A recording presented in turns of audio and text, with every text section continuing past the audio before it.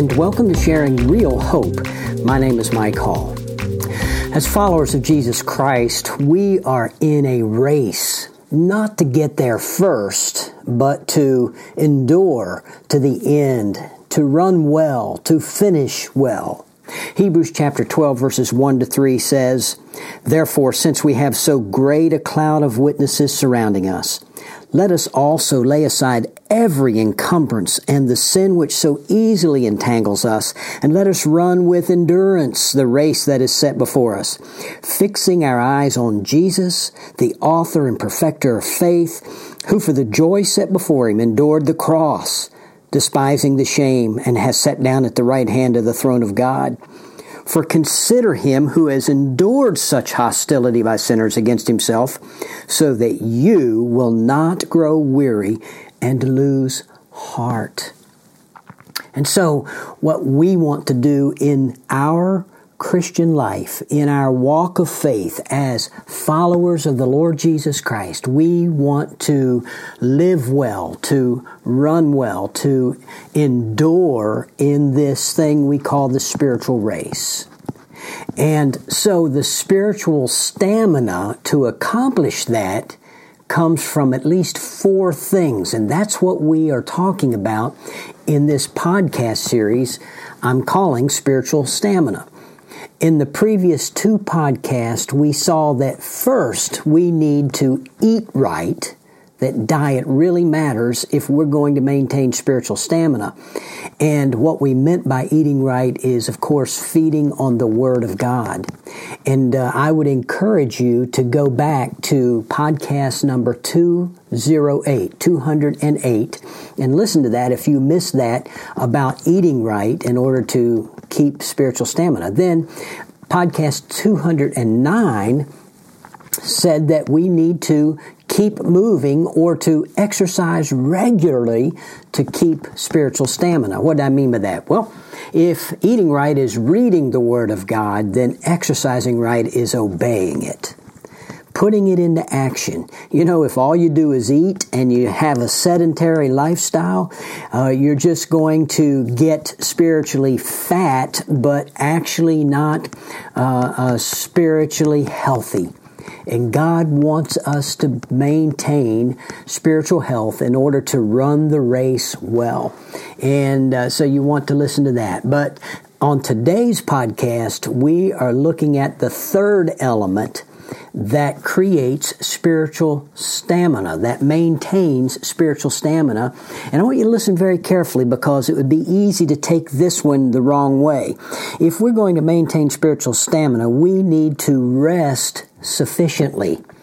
What do I mean by that? Somebody said, "All right, I like that one. Let's go take a nap." And maybe you do need to go take a nap at this moment, but I take them every once in a while, but that's not what I mean by resting sufficiently. I believe to rest sufficiently means 2 things. First of all, it means that we need to pace ourselves in the race. In other words, we do need to take time to pull aside and rest and refresh. Exactly what do we mean by that? Well, in Luke chapter 4, verse 42, the scriptures say that Jesus, our Lord and Savior Jesus, did this. But Jesus, chapter 4, verse 42, "And when the day came, Jesus left and went to a secluded place. And the crowds were searching for him and came to him and tried to keep him from going away from them." There seems to be a pattern in Jesus' ministry. This is something that he did on more than one occasion. But at daytime, Jesus left and went to a secluded place. Why do you think he was going to a secluded place? He was going there to spend some time with his Father, with the Lord God Almighty in time of prayer. And we're going to talk more about that. But let me tell you, if we're going to maintain spiritual stamina in this race called the Christian life, we're going to have to learn to build some margin into our lives where we kind of suspend activity for a bit to get alone with Almighty God, to rest our souls. And occasionally we need to rest our bodies as well. I think that's the principle of the Sabbath rest, and part of the principle of the Sabbath rest. The ultimate principle is resting in our relationship with Jesus Christ. But on a physical, emotional level, God wants us to pull aside, to build margin into our lives, to take time to rest and refresh ourselves in the Lord. So to rest sufficiently means, first of all, to pace ourselves in the race, taking time to rest and refresh ourselves in the Lord. But secondly, and here's where we're going to spend the rest of this podcast, to rest sufficiently means that we would rest in, we would rely on, we would depend upon God in, here it is, prayer. In prayer. And I do believe that both of these things are linked together. If we're going to pace ourselves and take time away to rest and refresh, a good part of that is learning to pray and to depend upon God in that time away. But not only in that time away, but as an ongoing lifestyle. We'll talk about that more in a moment. And what I'm talking about here is something that our Lord and Savior did in His earthly ministry, and we need to learn to follow His example. For example, in Luke chapter 5, verse 16, we're told this, but Jesus Himself would often slip away to the wilderness or to a deserted place and pray. Jesus would often slip away to a deserted place and pray. Matthew chapter 1, verse 35, in the early morning, while it was still dark, Jesus got up, left the house, and went away to a secluded place and was praying there. That's Mark chapter 1, verse 35. In Matthew chapter 14, verse 23, it says, after He had sent the crowds away, He went up on the mountain by Himself to pray. And when it was evening, He was there alone. And then Luke chapter 6, verse 12 gives us a little bit more insight. Luke 6:12 says, it was at this time that He went off to the mountain to pray, and He spent the whole night in prayer to God. And when day come, He called His disciples to Him and chose 12 of them. Do you notice that? He spent the whole night in prayer before He actually did the activity of choosing who would be His 12 disciples. So I think we can learn from the example of Jesus and follow His example in resting in, relying on, depending upon God in prayer.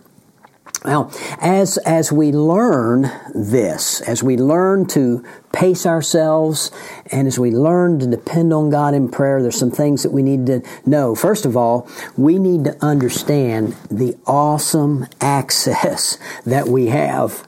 We have amazing access. You know, if any one of us had access to, let's say, the President of the United States, probably the most powerful office, not only in the United States, but in the world. If we had this kind of access, what would it mean to us? And it doesn't matter who's in that office. I'm talking about the office, not the particular man or woman that's in the office, but that office. If we had access to that, how life-changing could that potentially be?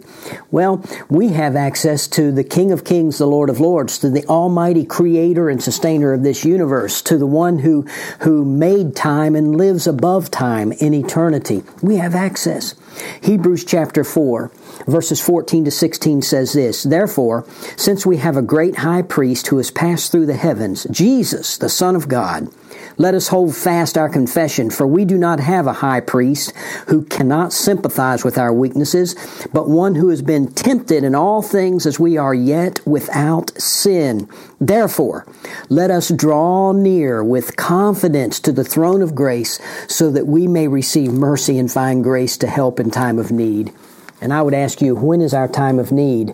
The immediate answer is always. 24 hours a day, 7 days a week. You don't make yourself breathe.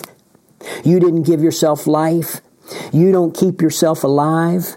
And even at night when you're sleeping, what causes you to breathe? It's what God built into our brain, that involuntary response. It is Almighty God who does it all. So our time of need is always. You didn't save yourself. You didn't cause yourself to be born again into the family of God. It is all God. You cannot keep yourself saved. You cannot do anything to sufficiently please a righteous, holy God. We need God all the time. And so we can come to help in time of need. When is that? That's all the time. We have constant 24-hour days, 7 day a week. 52 weeks a year, 365 days a year, all the days and years of our life, we always have access to the very throne of God. Doesn't that override any access that we would have in this earthly life to any office, even the office of the presidency of the United States? What awesome access we have. Why do we not take advantage of that? If we're going to have the power, the energy to stay in this race and to run this race well and to endure through all the challenges of the race, we've got to depend upon God Almighty and take advantage of the access we have. And we need to make prayer a lifestyle. 1 Thessalonians chapter 5 verse 17 says, pray without ceasing. The verb there is in the present imperative. Imperative means it's a command. Present means it's an ongoing thing, a lifestyle thing. Without ceasing, a lifestyle thing. In other words, we always maintain an attitude of prayer. That means that pray every time it comes up. Pray every time it comes up.